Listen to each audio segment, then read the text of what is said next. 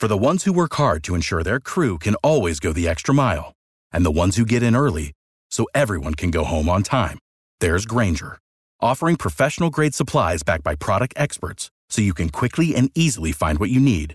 Plus, you can count on access to a committed team ready to go the extra mile for you. Call, click Grainger.com, or just stop by. Grainger, for the ones who get it done.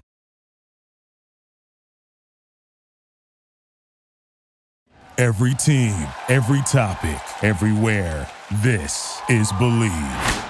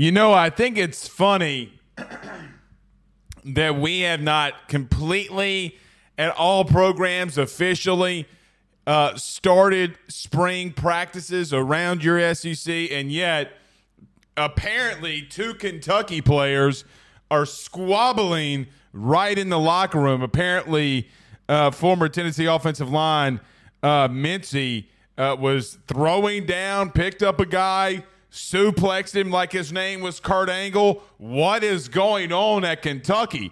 Suplex City. Now, I got to admit, I have no real context on this. I don't know when this fight happened. But people overreact to a lot of this. I think the best thing about that fighting video that surfaced today on social media between two Kentucky football players was that the song in the background is Knuck If You Buck, right? Like, there's no other song that if you are having a fight in the locker room that you can have being played in the background than Knuck If You Buck.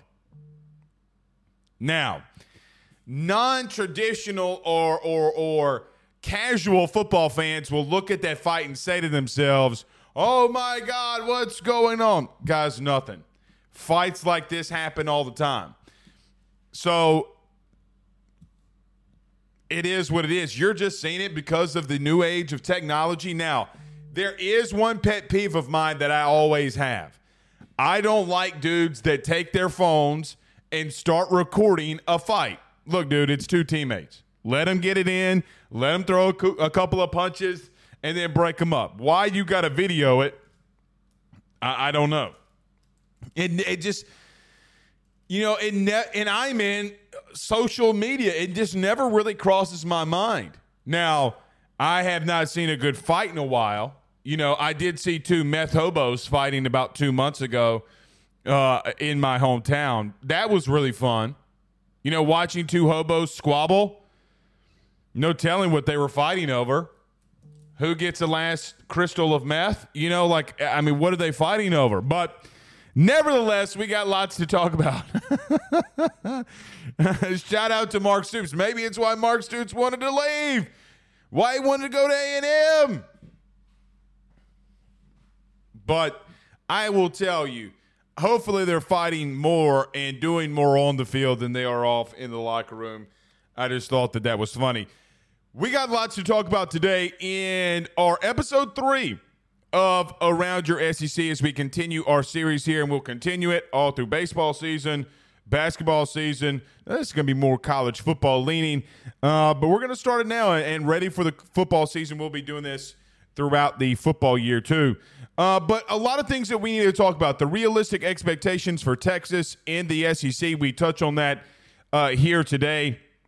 We go up to Arkansas. So from Texas, from Austin, we go up to Arkansas. Is this the last chance for Sam Pittman? We'll discuss that as well. And David Waters from Gators Breakdown joins us. Now, this is a recorded thing that we did with Dave. He couldn't join us live today. We'll go down to Gainesville, and we will see what is going on with the Florida Gators. Man, just how bad is it in Florida? So I appreciate Gator Dave taking some time out with us to talk about Billy Napier. So lots to discuss, lots going on. A lot of camps are starting this week and next. I'm sure we'll get some guests on to talk about it from around your SEC. Got a couple comments in here already. Jared says, will LSU go after Jacoby Matthews? Jared, I would just ask, well, let me just say it like this. This is our Around Your SEC show. I will just tell you, I think that both sides are going to do a lot of preliminary stuff. Don Juan on YouTube. We talked about it, Jared, very quickly. We talked about it a lot last night, so you can go check out last night's show after this one. Don Juan says, I hate Texas, but I think they will be very good this year and win a championship if their pass defense is improved. Well, one guy that we're going to talk a little bit about here today is Trey Moore, the defensive end edge guy that they got from UTSA. How does he translate his talents to the SEC? I'm not look, I do think that they, at minimum, like their floor may be 10 wins in the SEC this year, Don Juan. I do agree with you there. Their schedule is very favorable. Now, they do have a tough game. They got to go to the Big House in Michigan. I still think that that's a tough game because Michigan has a really good defense.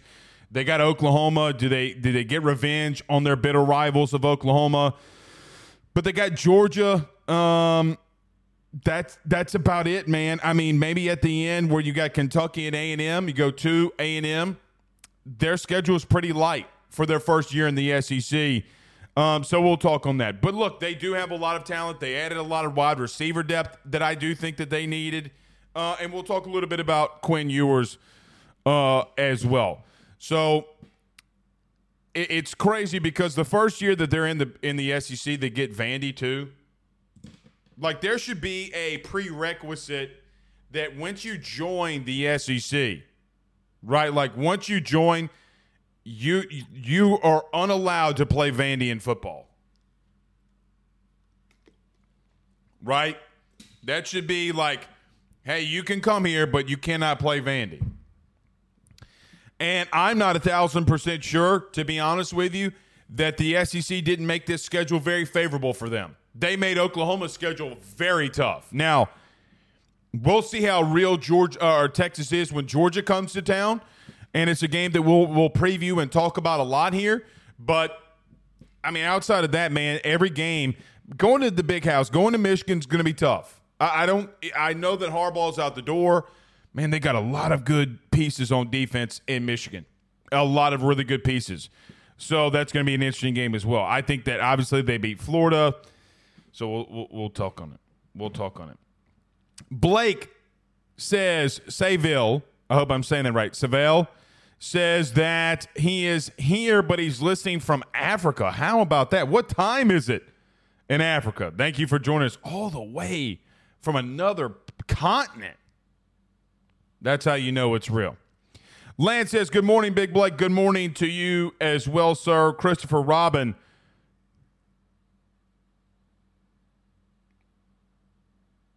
Where do I know this name from? Christopher Robin. Oh, Winnie the Pooh. Winnie the Pooh. Good evening or good morning to you, Chris. What a hell of a name. That's a hell of a name. That's a great name, Christopher Robin. Paul Frank says horns down. Yeah. I wonder if the SEC is going to do penalties for horns down too. They better not. They better not. Greg Sankey better not be that soft. Don't do it, Greg. Don't be a Rudy Poo. Don't do it. Jude says, watching from the 512, I see burnt orange too much. Yeah, 512 is the Austin area, is it not? He says, luckily there are some LSU flags in my neighborhood to balance it out. Yes, indeed. Yes, indeed. Blake says it's 6:10 p.m. in Africa. What you doing out there, Blake, man? What you got going on out there? Yes, indeed. HB says he's watching from Chattanooga, Tennessee. Beautiful part of the country up there. Now, we did go through Chattanooga maybe 2 or 3 years ago, and they were doing a lot of interstate construction. Dude, there was a lot of people up there in Chattanooga. What a hell of a name, too. Way down yonder on the Chattanooga. Oh, wait, that's not how it goes. That's not what Alan Jackson was saying. You're saying Chattahoochee. But, yeah, Chattanooga is a very beautiful place. Chris Lomax says, let's go from Covington, Tennessee. Good to have you in here as well, Chris. We appreciate all of you for being in here on our episode 3 of Around Your SEC. So, look, we got lots to discuss. We got Gator Dave coming up here shortly. We go to Gainesville. Is Billy Napier on his way out? We talk a little bit about Arkansas and Sam Pittman, and we'll open up with Texas. Can Texas make the playoff year one in the SEC? I think it might be highly likely, but are there some concerns that Texas may have? We'll discuss all of that. All right, let's get rolling. Everybody do us a favor by hitting the like and share. If you're on Facebook, do us a favor. Hit that like button, hit the share to all those SEC groups, share to all of your social media pages. If you're watching us, listening to us on YouTube, like, subscribe, notification bell, wherever you listen to podcasts, rate, review, and subscribe. We greatly appreciate you doing that. Let's talk about our good friends over at betonline.ag and our good friends over at Home Field Apparel. Stay with us. BetOnline is the fastest and easiest way for you to wager on all of your favorite sports, contests, events with the first-to-market odds and lines. Find reviews for all the news for each league, including Major League Baseball, NFL, NBA, NHL, combat sports, college sports, esports, and even golf. BetOnline continues to be the top online resource for all of your sports information for live in-game betting, props, and futures. Head on over to BetOnline today and use your mobile device to join and make your first sports bet. Use our promo code BELIEVE50, that's BELIEVE50, BLEAV 50, to receive your 50% off welcome bonus on your first deposit. That's betonline.ag, betonline.ag. Ruffino and Joe Show is brought to you by Home Field Apparel, which is the best, without a doubt, premium collegiate apparel brand that is out there. They have over 150 different colleges that you can choose from, whether you're an Illinois fan or a Rutgers fan, maybe you're an LSU fan like Blake, or maybe you're an Alabama fan. Whatever it is, even Idaho, they have so many different designs for so many different football programs that I can guarantee you're going to find some great stuff to help root for your favorite team. I've already gotten my Notre Dame stuff. Blake has his LSU stuff. Make sure you head on over to homefieldapparel.com to check out your team's collection of clothing apparel that they have on the website. And when you do so, when you check out, make sure you use promo code Ruffino to get 15% off your order. That is RUFFINO, Ruffino Joe. Head on over to homefieldapparel.com and get your college gear today. We're back. You know, we play that every night on Ruffino and Joe Show and AYS, and it's very fitting that we're talking about Texas here today, and we have that sound. Stacey Harrell says, what's up, Blake? From the 931 Chapel Hill, Tennessee. A lot of people in Tennessee watching the show here today. Henry Edwards says he's in Iowa this morning. Good to have you in here, Henry, from the state of Iowa, the home that Caitlin Clark built. B-Dog says, watching from Madisonville, Louisiana, what's your expectations defensively for LSU this upcoming season? We talked about that a lot last night, too. Just very quickly, B-Dog, I think for me, just better overall X's and O's defensively. I don't know specifically if you will be better necessarily from a personnel situation. Maybe you will be.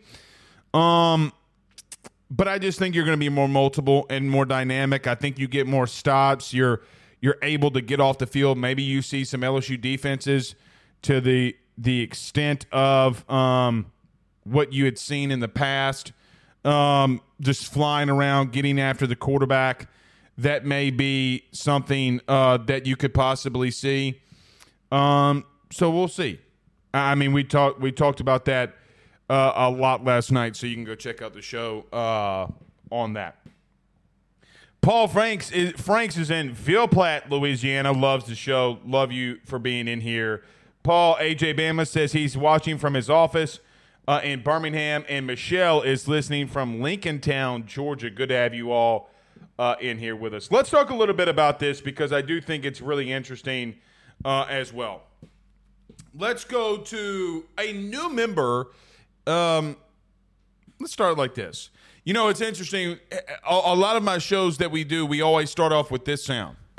We're back. And obviously that is former Texas quarterback that says that we're back. And it's been a big thing in college football for a lot of things. The ultimate question here is Texas really back? What do they do? What do they look like in the SEC? Can they make the move from the Big 12? The dominance that they had last year under Steve Sarkisian, getting and winning the Big 12, getting to the playoff, really playing really hard and tough against a Washington team that made it to the national title. What is the expectation from the University of Texas this year under Steve Sarkisian? Listen, let me start off with this. I do think that Texas, when we talk about them in their first year in the SEC, they have a very favorable schedule. They open up the season with Colorado State. They do go to the Big House, which I do think is a tough game. But when you talk about the teams and everybody that they are playing, okay, in the beginning of all this, or the beginning of the season, you got UTSA, UL Monroe, Oklahoma, which is going to be a tough game, a big rivalry game, and Georgia. So the first part of Texas's schedule is easily the toughest part, even though they play ULM, UTSA, and Colorado State, because they have Michigan, Oklahoma, Georgia. After that, they do not play a lot of tough opponents. Look, they have Vandy, or they go to Nashville, they go to Vandy, they got. Without the ones like you, who work tirelessly to keep things running, everything would suddenly stop. Hospitals, factories, schools, and power plants, they all depend on you. No matter the weather, emergency, or time of day, you're the ones who get it done. At Grainger, we're here for you with professional-grade industrial supplies. Count on real-time product availability and fast delivery. Call, clickgrainger.com, or just stop by. Grainger, for the ones who get it done. Florida at Arkansas. We'll talk about Sam Pittman and the Razorbacks here a little bit later. Kentucky and A&M. Maybe the A&M game is tough because that's a bitter rival. You haven't played them in over a decade. You're going to College Station. That might be a tough one. The question has always been, how does Texas get through week to week in the SEC? Well, the problem with this is I don't know if they don't get through the SEC very favorably considering what their schedule is. Now, again, the first part of their schedule, even when they play three G5 opponents, it still is the toughest part of their schedule. They don't have the gauntlet necessarily that maybe a South Carolina has. Look, they don't play an LSU and an Ole Miss. They don't have to play an Alabama again. The toughest SEC game that they have this year, outside of their bitter rival in Oklahoma, is going to be the Georgia Bulldogs. Now, they play host to the team who arguably is running the conference right now with Kirby Smart and the Dogs. That is going to be their big key test. Can they knock off arguably the top dog in the SEC when they come to town after they play Oklahoma and Dallas? the question is not if I think that Texas is going to make the playoff. It's, do they slip up against any of these teams in the later part of their schedule? I don't know if I see a world that they slip up to a Vandy or a Florida or an Arkansas, Kentucky.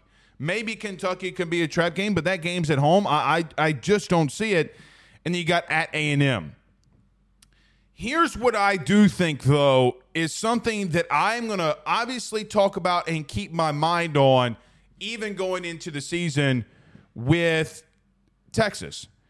The last 2 years, their quarterback, Quinn Ewers, has been hurt. Obviously, last year, he got a little nicked up, was able to come back and played pretty well. The year before in the Alabama game, he gets hurt. It takes him a while to come back. He's a little erratic when he does come back. But we have not seen a year in the Big 12 where he has not been injured, where he's not been hurt. And my question is, from start to finish, from Colorado State to Texas A&M, can Quinn Ewers stay healthy through the entire year in his first year of the SEC? God forbid if he were to go down again, is Arch Manning ready to take the reins over for Quinn Ewers? You know, look, I think it wouldn't be fair to Arch Manning. He's one of the most polarizing players in college football right now, and he hasn't really even thrown 50 passes in college football. He hasn't really even done anything. But he's going to have to be ready, because if you're going to tell me that we have the last 2 years of Quinn Ewers being hurt, what's to lead me to say that that won't happen to him again in the SEC? Quinn Ewers in Texas could get through all of this and get through a Big 10 schedule or Big 12 schedule, like they did last year when Quinn Ewers went down. I'm not 1,000% sure that they could do that in the SEC. Even playing a team like Florida, even playing a team like Kentucky. Now, Vanderbilt, it is what it is, and I don't think Arch Manning is as bad as some put him out, but I certainly don't think he's as great right now as some believe him to be. Like, I remember when Quinn Ewers went down and they had struggles, meaning Texas, against Houston, with what might be a better overall team last year than they could have in this one. You can't play like you did against Houston last year or Kansas last year in the SEC, because a team like Florida will clip you. A team like Kentucky will clip you. I'm going to just tell you what it is. A team like Arkansas will clip you. You cannot do that, especially when you're going to a rowdy place like Arkansas. I don't know if Sam Pittman will be there as the head coach, but Bobby Petrino could, and you never know what can happen there. I've seen a lot of Texas fans saying that they're going to come into this conference and run it and do big things. I don't know if they run it, but I do think that they're going to be highly competitive. The one thing that I will say about this upcoming year, if you have some of the same things that happen, like Quinn Ewers going down, having some injury in key places that you just can't have in the SEC. Right now on paper, you look and say, man, Kentucky can't beat us. Man, Arkansas can't beat us. Man, Florida can't beat us. That's how teams in the SEC get beat every year. That's how teams like Tennessee a couple of years ago, LSU, A&M, Arkansas, Florida, pretty much every team not named Georgia and Alabama the last couple of years. That's how teams who think that they have really good programs get clipped in this conference and get clipped in this league. And like, man, we lost a game that we're not supposed to. The issue with that, though, is if they lose one of those games, it's not as deadly as it once was, right? Because you have the 12-team playoff. I just think it's very interesting to me to see how they do in a better overall conference. But I look at what they've added. Okay, I think that Texas, for what it's worth, added some really good pieces. They added 3 really good receivers. They add Silas Bolden from Oregon State, who had 54 catches for 746 yards a year ago, and also got some rushes at Oregon State, and a team that did not throw the ball around a lot. They go and get Isaiah Bond from Alabama, who, quite honestly, down the stretch of the season, was their biggest weapon in the passing game. You remember the play against Auburn. You remember the 2 plays, the massive plays that he made against Georgia in the SEC championship game, and what I believe was the catalyst at putting them over the top against Georgia in that SEC championship game.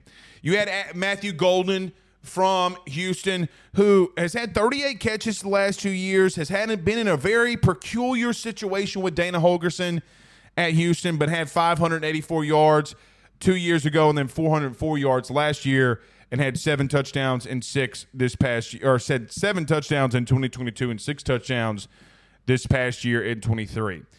The question for Texas, will be this. How do they look up front defensively? Now, you got guys like Hill returning. You add a perennial 5-star and a guy like Colin Simmons, who will be a pass rush specialist. But the biggest thing that Texas did this entire offseason, beyond giving an extension to Steve Sarkisian, was getting Trey Moore from UTSA. Trey Moore has been a TFL machine. He has 35.5 tackles for loss in the last 2 years at UTSA. Last year, he had 14 sacks, and then the year before that, he had 8. The question becomes, does a guy like Trey Moore have the type of success in the SEC like he did at UTSA? Now, he doesn't have to face guys like Will Campbell, who is the number one, or probably and arguably the best tackle in the SEC, if not the country, which Pro Football Focus put Will Campbell as number one. I mean, he faces maybe, Arkansas, Nando Carmona, who will probably play left tackle for Arkansas. Yet maybe, you're going up against a good O-line in Georgia. Oklahoma has some decent pieces. I don't know if Trey Moore doesn't come into the SEC and do some really good things. I don't think he plays in that gauntlet like maybe some believe that he would. Overall, for the University of Texas, I'll just say this. I think that they are, on paper coming into this, you bring back a fifth-year quarterback in Quinn Ewers. You bring back a really good offensive line. You got a really good tackle in Banks. You've recruited well at receiver. You've gone into the portal and added some really good pieces at wide receiver. You got some really good backs. You have a really good backup quarterback with a high-profile name. You do have some DBs, okay, that I do think have played well. But I will tell you this. The biggest concern, if I am a Texas fan, and look, I'm gonna hear this in the comment section. The biggest concern that I would have for Texas is what they have in the secondary and what they have returning along the interior of their defensive line. Now, I know that they have recruited well. They went in the portal and got some guys as well in the interior. But, man, it's a different beast and animal when you come into this league week in and week out. If you give up that many passing yards in the SEC to some of these teams, like if you let Carson Beck go off against you and your secondary plays a lot like they did last year, and I understand that you had a lot of young guys that were in that secondary, Georgia's going to pick you apart. I know that people make fun of Billy Napier in Florida. Go ahead and let your secondary play that bad like they did a year ago in the Big 12, I might add, and Graham Mertz is going to light you up. He did that against really, really good SEC defenses last year. This is not the same. This is not the same conference that you've been in the last year. You cannot week in and week out. Well, Blake, we beat Alabama. Okay, that sounds great. Fantastic for you. In a 1-week scenario, sounds good. But, man, I tell you, you got Oklahoma that I know you want some revenge on. You got Georgia. You better buckle up because this conference isn't easy. And anybody says otherwise is fooling themselves. To wrap this segment up, I'll just say this. I think that Texas is a playoff perennial team. I don't know if Texas and there's not a rematch in the SEC championship game between Texas and Georgia. I think that would be your two favorites, or should be your two favorites to get to Atlanta. But we'll just have to see. Look, man, I'm not 1,000% sure that Michigan game's not one of the tougher games on their schedule. That's going to be a tough matchup for them. Very, very tough matchup for them. So we'll see. All right, let me see some of the comments in here. Jude said, if Florida towards Texas's secondary next year, the meltdown would be hilarious. Y'all, you think I'm crazy? Guys, Texas's secondary last year, statistically speaking, was horrible. And they said, and they argue with me all throughout the season, you got to go by yards per attempt. No, passing yards allowed, we're rating everybody on the same metric, right? Like we were grading everybody on the same metric. So, I don't know. Their secondary was so bad. I mean, guys, like even – and I told them as much throughout the year, and they did not believe me. Let me look at this. I'm curious because I don't remember what the final box score in line was that Michael Penix had. Michael Penix, 29 for 38, 430 yards and 2 touchdowns. I mean, guys, I'm telling you, they were abysmal last year. Abysmal. I would love to see what Oklahoma had on them. I don't think Dylan Gabriel threw for as much, but he certainly did not have a bad game. 285, 38 passes, 285 yards, but Dylan Gabriel ran for 113. Quinn Ewers threw 2 bad picks in that game. So, again, everybody looks at Texas and says to themselves, oh, man, they made the playoff. They're a really good team. They are a really good team. They're a very talented team. They also defensively, at times, got their asses kicked in the secondary. And nobody mentioned that. They're like, those stats are flawed. Those stats were never flawed. I saw Graham Mertz do some really impressive things last year. Your secondary is not like it is in Georgia. Now, I will say this. They got a lot of talented young guys that can develop and get better, and their secondary can be a lot better. We'll have to see how that goes. All right. Let me do this because we got to talk about – I want to talk about Sam Pittman here as well. And then we got to get to Gator Dave. All right.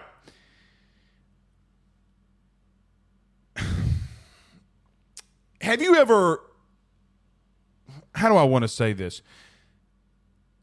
Sam Pittman in Arkansas might be one of those coaches who is on the perennial hot seat. I know that we talked about him a lot on Ruffino and Joe show, but, Sam Pittman staying in Arkansas, I think a lot of people were scratching their heads on, man, I thought he might get fired after he had a 4-8 year last year out there in Fayetteville.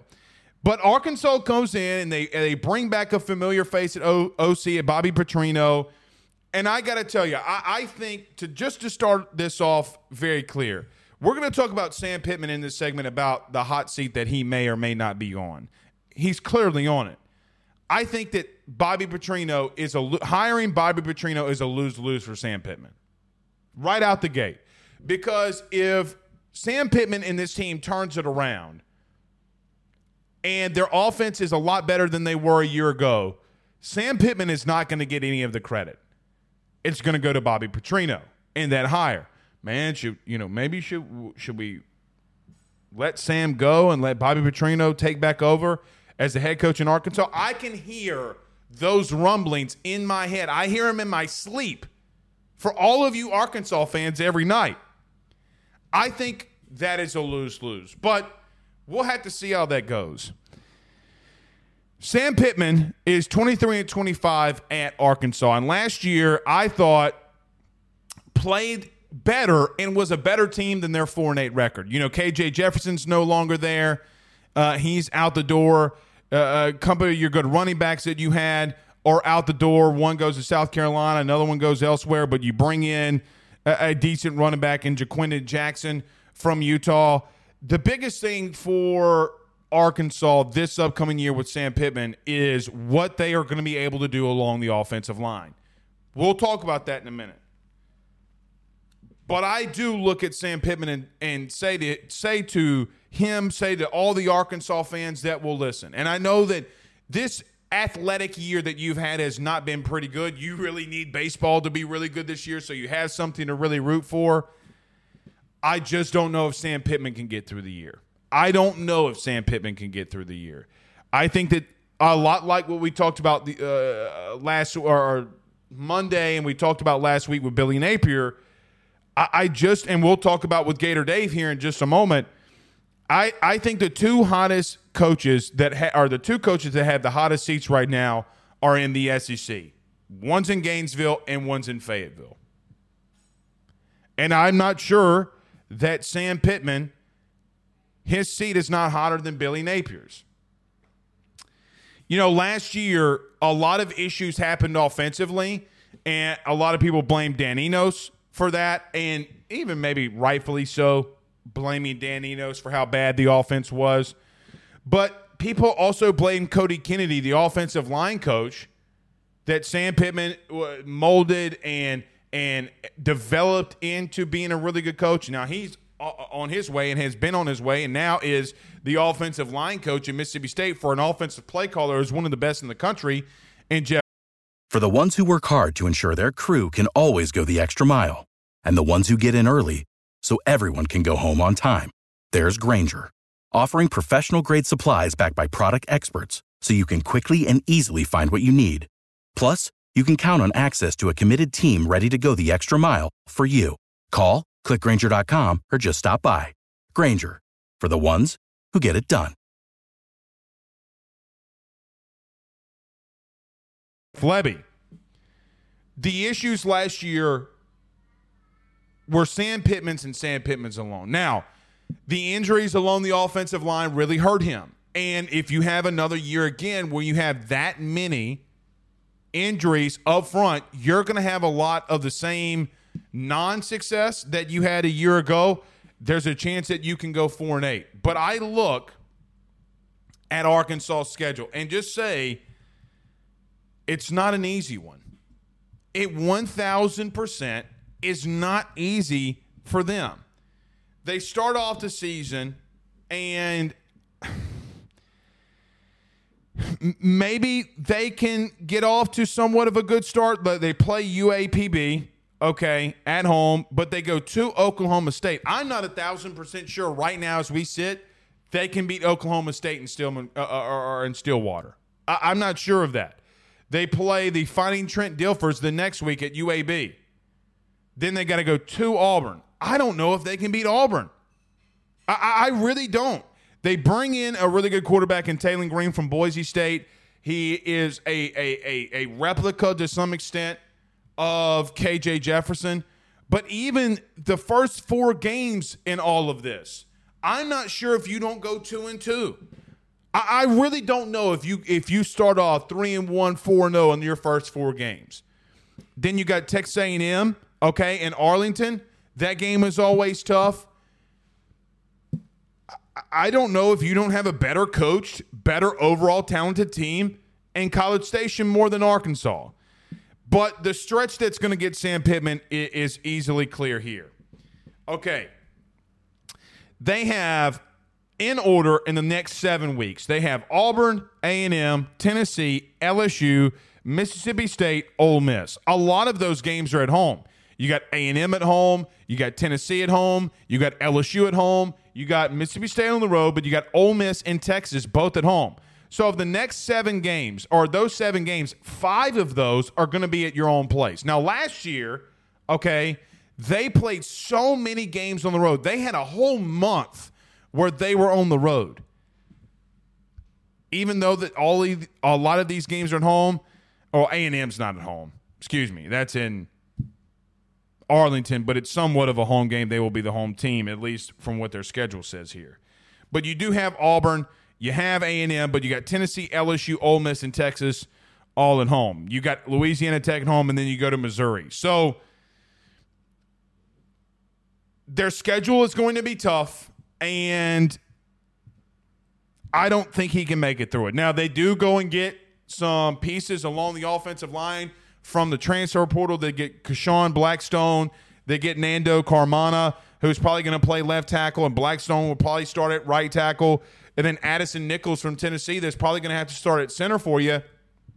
You got some depth. You do get a little talent into that position group. I just don't know if Sam Pittman makes it throughout the year. If I had to guess, I think that Sam Pittman, maybe midway through the year, might get the axe and Bobby Petrino becomes your interim and see how that goes. I fully can see that. Sam Pittman had in year 2 after COVID in 21 had a good year. They went 9-4. But ever since that 9-win season, they've gone 7-6, 4-8, and I just don't know if the talent's there. Now, defensively, they got a lot better and have some good pieces. Landon Jackson being the key figure of that. I just don't know if they have enough offensively, even with Bobby Petrino as the offensive coordinator. I don't think they have enough to get to a winning season and getting to 7 wins. I don't see 7 wins for Sam Pittman. I don't think they can beat Missouri. I don't think they can beat Texas or Ole Miss. I don't think that they can beat LSU or Tennessee. I don't think that they can beat A&M or Auburn. Guys, that's 7 losses right there. And by the way, they go to Stillwater, and I don't know, I'm not 1,000% sure that they can beat on the road Oklahoma State. So we'll see. All right, let's do this. Let's talk about our good friends over at BetOnline.ag very quickly. Gator Dave joined us. We're going to go over to Gainesville and talk a little Florida football. We did with him. It was pre-recorded, so you're going to see me wearing a different shirt, but it's all right. So let's go over to our good friend Gator Dave, and we'll be back shortly.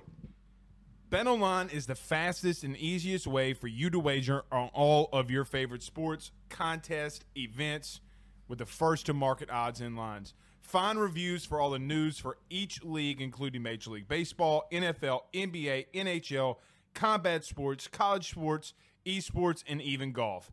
BetOnline continues to be the top online resource for all of your sports information for live in-game betting, props, and futures. Head on over to BetOnline today and use your mobile device to join and make your first sports bet. Use our promo code BELIEVE50, that's BELIEVE50, BLEAV 50, to receive your 50% off welcome bonus on your first deposit. That's betonline.ag, betonline.ag. Joined here by good buddy David Waters, Gators Breakdown. He is back in live, and Dave, I got to admit, this has been one of the most interesting off seasons, quote unquote, that we've had, or our good friend Bill King says non-playing portion of the year. Let me start off by asking you this, because you broke the news with the EA Sports College Football, and then EA said not true, but then the week later said was true. I mean, how chaotic is that? Yeah, EA Sports is right down the road. I'm in Jacksonville. EA Sports, where they're working on a game, is right down the road in Orlando. So, of course, a little bit of connections there. But that is the plan. Could it change? Look, we know how fast college football is changing. Could that have something to do with if they have to go off of a July 12th release date or something? Maybe, but that is the plan. The plan is July 12th. So. It's been kind of crazy since breaking that. It's probably been my most popular tweet ever. Nothing Gator related. That's the most popular tweet I've ever put out. But yeah, it's as long as nothing happens, that's still the planned release date. That from everything I've been told. So I know everybody's waiting for it. Dave, can you imagine? I tweeted this out earlier today. Could you imagine being in Road to Glory and going to like a G5 program and then going into the portal and asking for millions? Because that's the first thing that I'm going to do. I'm going to go like Tulane or somewhere small, get like 1,000 touchdown passes, and then I'm going to go get my NIL money. That's what I think I'm going to do. Well, that would be interesting. What's the first thing you do?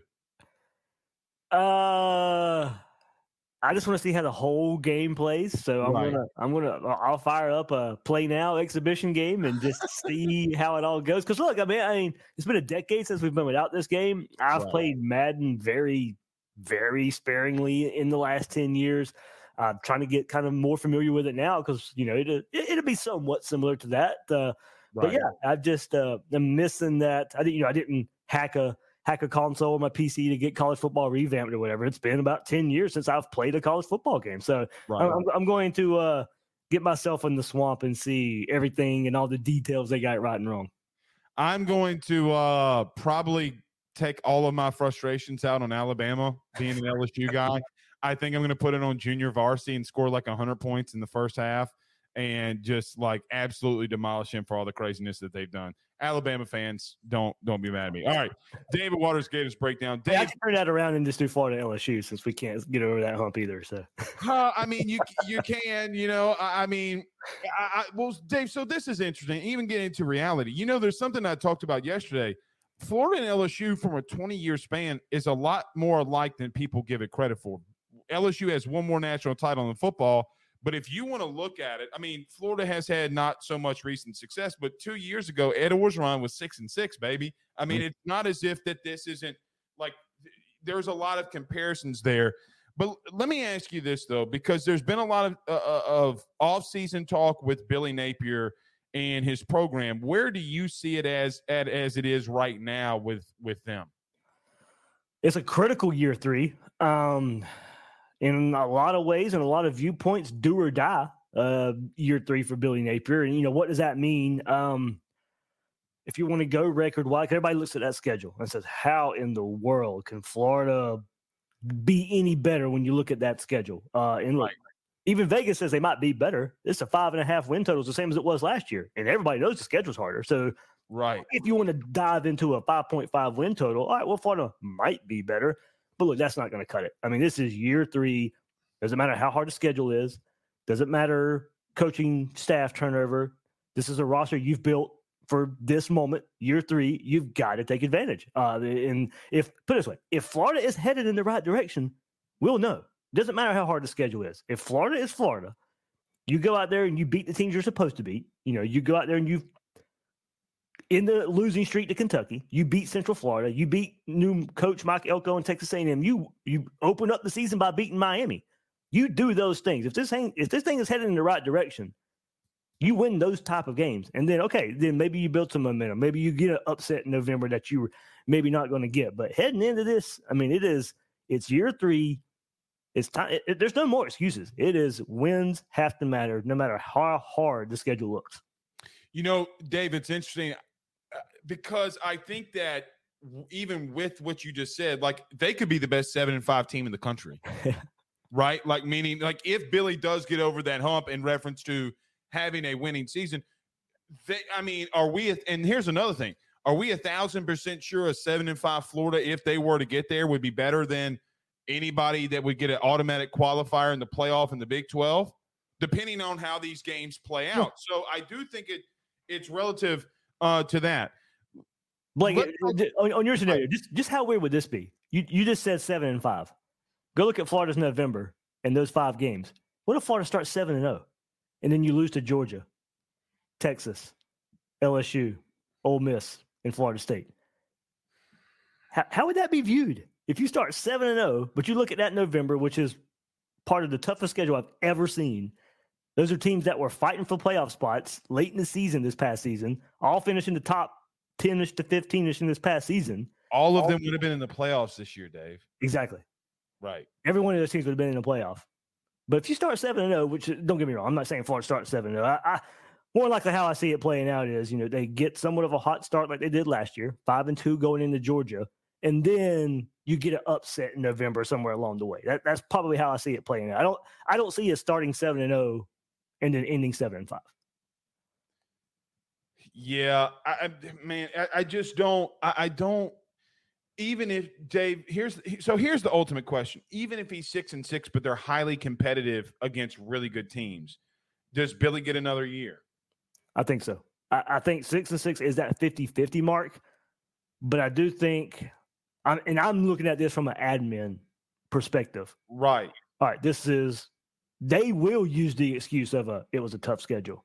They will use the excuse of, all right, we'll turn the page. You got your quarterback in DJ Lagway, who's supposed to be your guy in 2025. We'll give you one more shot. We'll give you one more shot because you just played not only a tough schedule in 2025, but probably the toughest stretch of a schedule that a head coach has ever walked into at Florida. Without doubt. And that's not an excuse, a full excuse. Don't get me wrong. It's not, but it is the reality. It is what happened. So, all right, schedule eases up in 2025. We don't even know what 2025 schedule will look like right now, but and you got your quarterback. We'll give you one more shot to prove something. Dave, he's got to go 2-5 in that last 7-game stretch. Probably something like that. Yep. Right. Like if he goes 2-5 there and he upsets, hell, I'll use my school. He upsets an LSU or an Ole Miss or whoever. I think he can buy himself some time.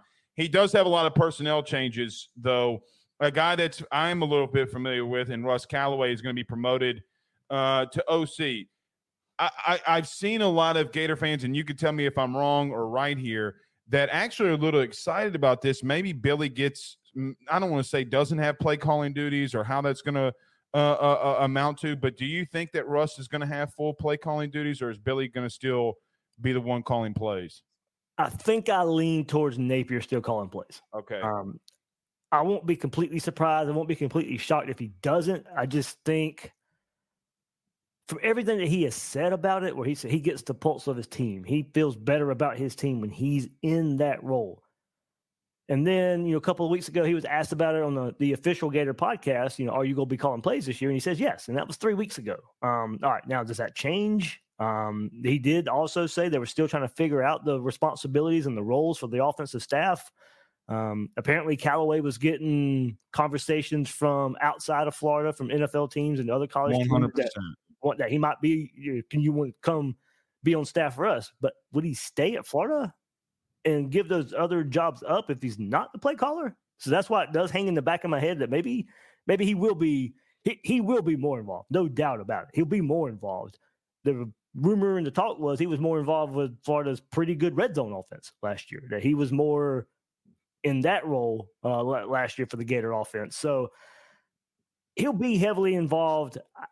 The way it works out on game day, I still lean towards Billy Napier being the play caller, and I know we'll get into this in a second, but Billy Napier made some other hires that made you think he wants to concentrate more on the offense. So maybe it is a better thing if he is the play caller, because you bring in Ron Roberts, who can be head coach of the defense. You bring in some more experienced special teams coaches and strength and conditioning coaches that can help out in those areas where Napier, if he in this do or die critical year, that's another aspect of this, Blake. Is he going to trust somebody else to dig him out of this year 3 hole?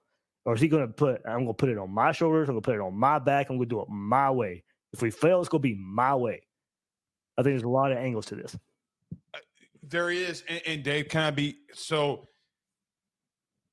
Here's how I view it as an outsider, even just looking in here. If you were to put a team in a tier, right, like the last 2 years of teams in tiers, Florida could be a tier 3, tier 4 team.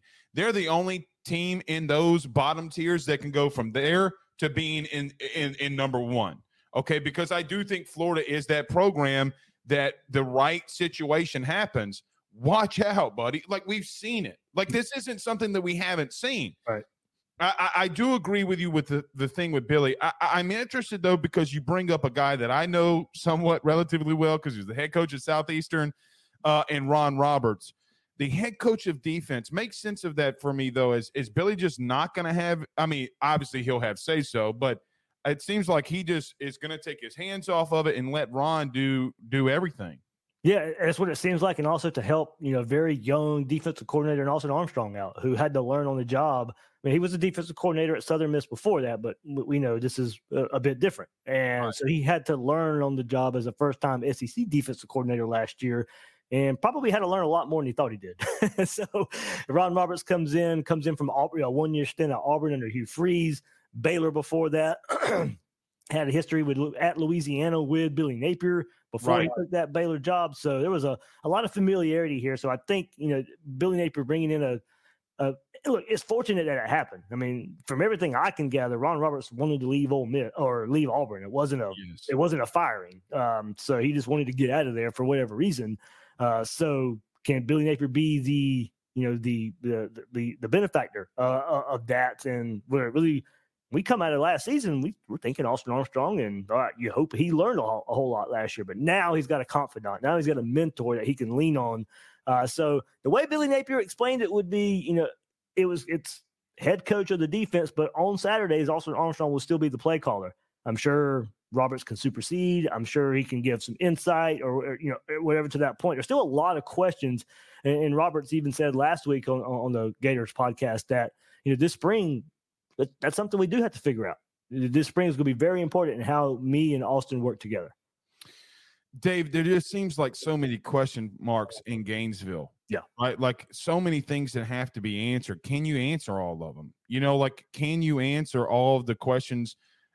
I mean, I know, I understand that you have a little bit more than 6 months to answer them, but I get to a point where, like, can you, like, and is this a situation where you can? Okay. David Waters, Gators breakdown.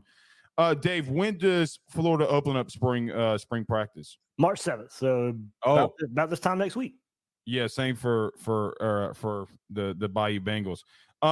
Doors open, you go to practice. What's the first thing that David Waters goes and looks at? It's the defense. I mean, for all the talk, for all the headlines the offense gets, and will Billy Napier be the play caller and all that, do they need to take another step? Absolutely they do. But the defense has got to be better with the offense that have to carry them. That's where it's got to be. You can't go 3 years even dating back to Dan Mullen, that's 4 years, 5 years. You can't go that long without fixing the defensive side of the football. I think we know a baseline for the offense. We've seen enough in Billy Napier's 2 years. While not a perfect offense, it's been good enough. If the defense had been just as good, hot seat talk would be a thing we wouldn't even be talking about it right now. We're really talking about hot seat talk because the defense of Florida just has not been there. To me, you've got to get this defense fixed. That's the number one thing to save Billy Napier's job. I think is that defense has got to be fixed. It's got to catch up. You got to start playing some more complementary football. I do think the offense has a baseline. Maybe could take another step with bringing back a Graham Mertz and his experience in second year in the system. But it's all about the defense to me. If Billy Napier is to get over that hump. For the ones who work hard to ensure their crew can always go the extra mile, and the ones who get in early so everyone can go home on time, there's Grainger, offering professional-grade supplies backed by product experts so you can quickly and easily find what you need. Plus, you can count on access to a committed team ready to go the extra mile for you. Call, click Grainger.com, or just stop by. Grainger, for the ones who get it done. Stay with Graham Mertz. I think he's the catalyst of fair or unfair. He is the guy that's got to lead Billy Napier out of this hole. Dave, there was nobody last offseason that took more criticism from the quarterbacks in the SEC more than Graham Mertz. And all he did was he came out and threw for over 3,000 yards, 20-plus touchdowns, and only 3 picks. I got to be honest, as much as people said negative things about him, I thought he played phenomenally in a lot of games. Even in that first game against Utah, he just didn't have a lot of things go his way. Were you surprised at how good Graham Mertz played last year? I was. I didn't think he'd be terrible. I did think Wisconsin didn't do him much favors in that last year there, but at the same time, I didn't expect what we got from Graham Mertz, and now it's just about taking that next step. You lose Ricky Pearsall, your best receiver, but you have Trey Wilson returning, who was a true freshman last year. So how much can you build on that? So, they started using the tight ends a bit more last year as well. But you lose Trevor Etienne. So, that's one of your most explosive playmakers. So is Graham Mertz in this passing game going to be able to make up for some of that explosions that they may have lost in the run game? I do think it's big that he's coming back. He's got a second year working with Billy Napier in the system. So he did surprise me last year. I had him on the podcast back in December, and he admitted, and something I brought up, the next step is to start passing the ball down the field a bit more. It was a lot of check downs. It was a lot of taking what the defense gives you and all that, which is all fine and good. But if this this offense is going to take another step, it's getting that ball down the field a bit more. Yeah, ask Jaden Daniels how that works. It was a Heisman. What do they do? You talked about Trevor Etienne leaving and going to Georgia. A two-part question here for you. Number one, what was your reaction to Trevor Etienne going to a better rival in Georgia? And then number two, what do they do there at running back in that rotation, do you think? It really stings that Etienne's going, as I said, but the most explosive player out of that Florida backfield the last couple of years. You do bring Montrell Johnson back, but to see Etienne go to your rival, and that's where it really hurts. I mean, this is Georgia didn't recruit him out of high school. Billy Napier identified him, brought him in, developed him, and now it's you're going to go see him play for your biggest rival, and you'll have to face up against him here in Jacksonville in late October, early November. So that's the sting part. It's not that you only lost him; it's that you got to go up against him, and he'll have a lot more talent around him at Georgia. So we'll see the steps that he can make. But for Florida, as I mentioned, Montrell Johnson's there. This will be his third season at Florida to lead that group. Treyon Webb at a Trinity Christian Jacksonville was a true freshman last year. He'll get a lot more carries, of course, this year. He'll slide into that second role. And I think while not as explosive as ETN, I still think is another good option. And then Cam Carroll from Tulane came in last year, tore his knee up. Right. He probably won't be going through a full bore spring. But Florida's got Kanan Daniels, Jaden Ball, two true freshmen that will get plenty of reps this coming up spring to try and be that third back all throughout spring practice. Two more for you here, Dave. Number one, if you had to make a prediction right now, how the and look, we're in February, so your opinions and thoughts are not held against you in February on what happens in the 2024 season. But how do you see this season playing out? 5-7 to 7-5. I have a hard time seeing much better than that because of the schedule. Now, if this defense takes some unprecedented leap, then maybe you squeeze out 8. I mean, just given the schedule, it's hard for me to see any more than 8. But I'm even stretching. This defense has got to take a massive step to even get to 8. So, no better than 7-5. That's probably where I would put it. I think that would certainly be enough to give Billy Napier another year and see what happens with taking over with DJ Lagway the next year. But just like it's hard to pick out specific wins and specific losses. But you take a look at the early season schedule. You got Miami, Texas A&M, Mississippi State. To me, you got to go 3-0 in that stretch. No doubt. Just to You open up with Miami. Mario Cristobal, Billy Napier came in the same years. They've had some recruiting battles over the last couple of years. So that's a big game for both programs coming in. I think you want to get that, and also to quiet the noise. I mean, you can't go game one and go lose, and then all the noise just already just comes at you. To get past that noise hump, then you got UCF at home. You can't lose to them as an in-state, quote-unquote, lower-tier school. You got to beat them. And then, Tennessee, Kentucky before you go in that rough stretch in November. So, like I said, going into that in November, 6-1, 5-2 at worst, and then you got to go try and steal some wins in November. I know you're going to hate this, and I'm not going to ask you to respond because you cover the team. I spend every single penny if Billy does not make it through the year and go over to Oxford and say, what's up? He'd be my number one. You cannot spare any expense to go get him, because Dave, I'm serious when I say this, and listen, I'm going to get popped by LSU fans for saying this.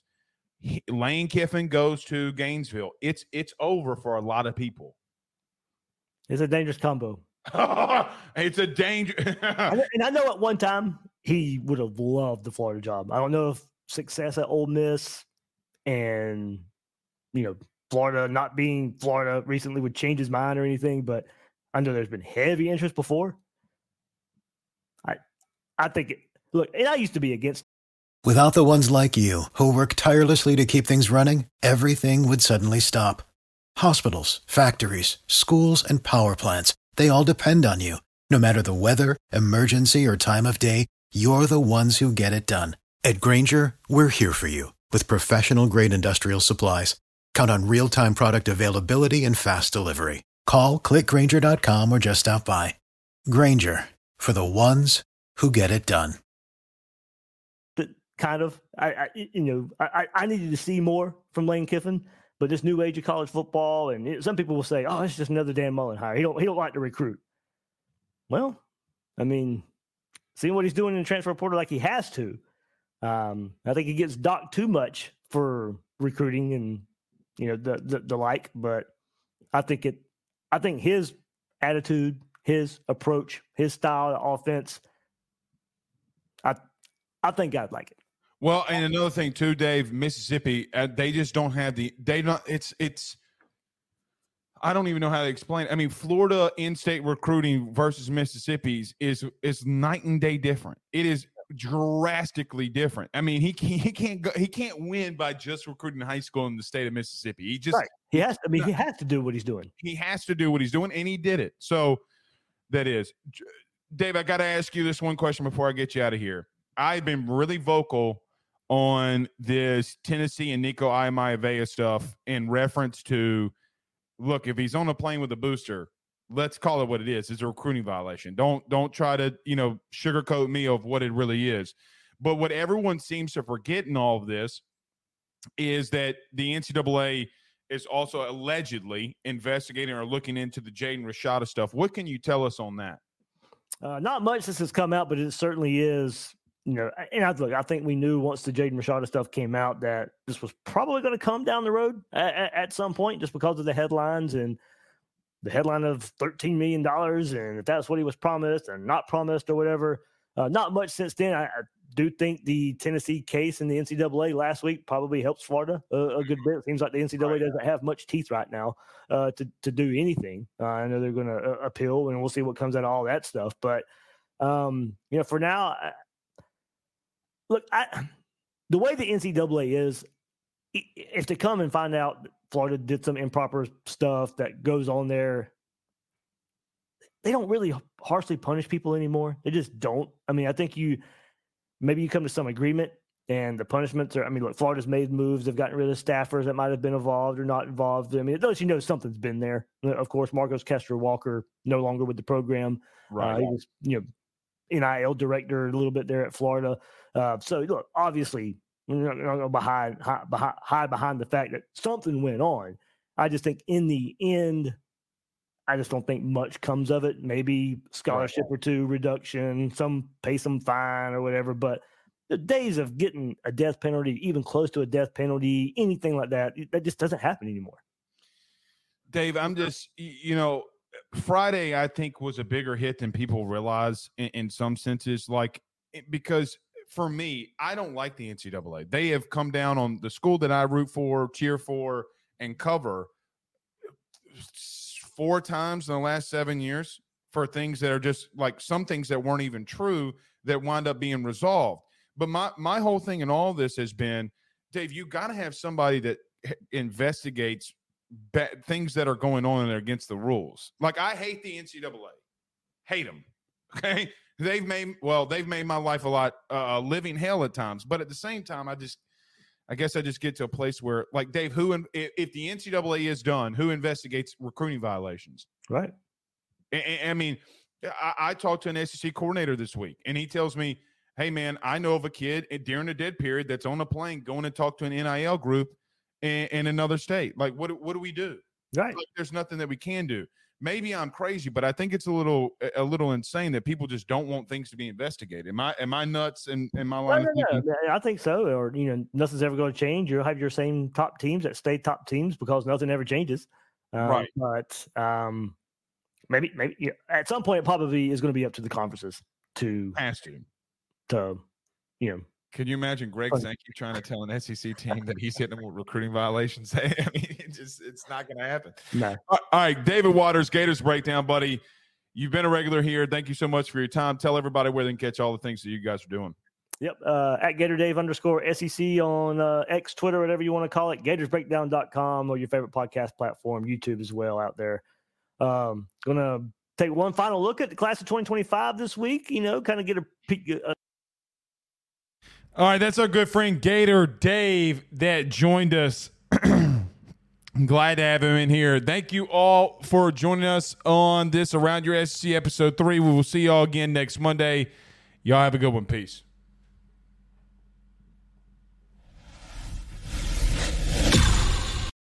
Without the ones like you, who work tirelessly to keep things running, everything would suddenly stop. Hospitals, factories, schools, and power plants, they all depend on you. No matter the weather, emergency, or time of day, you're the ones who get it done. At Grainger, we're here for you with professional-grade industrial supplies. Count on real-time product availability and fast delivery. Call, click Grainger.com, or just stop by. Grainger, for the ones who get it done.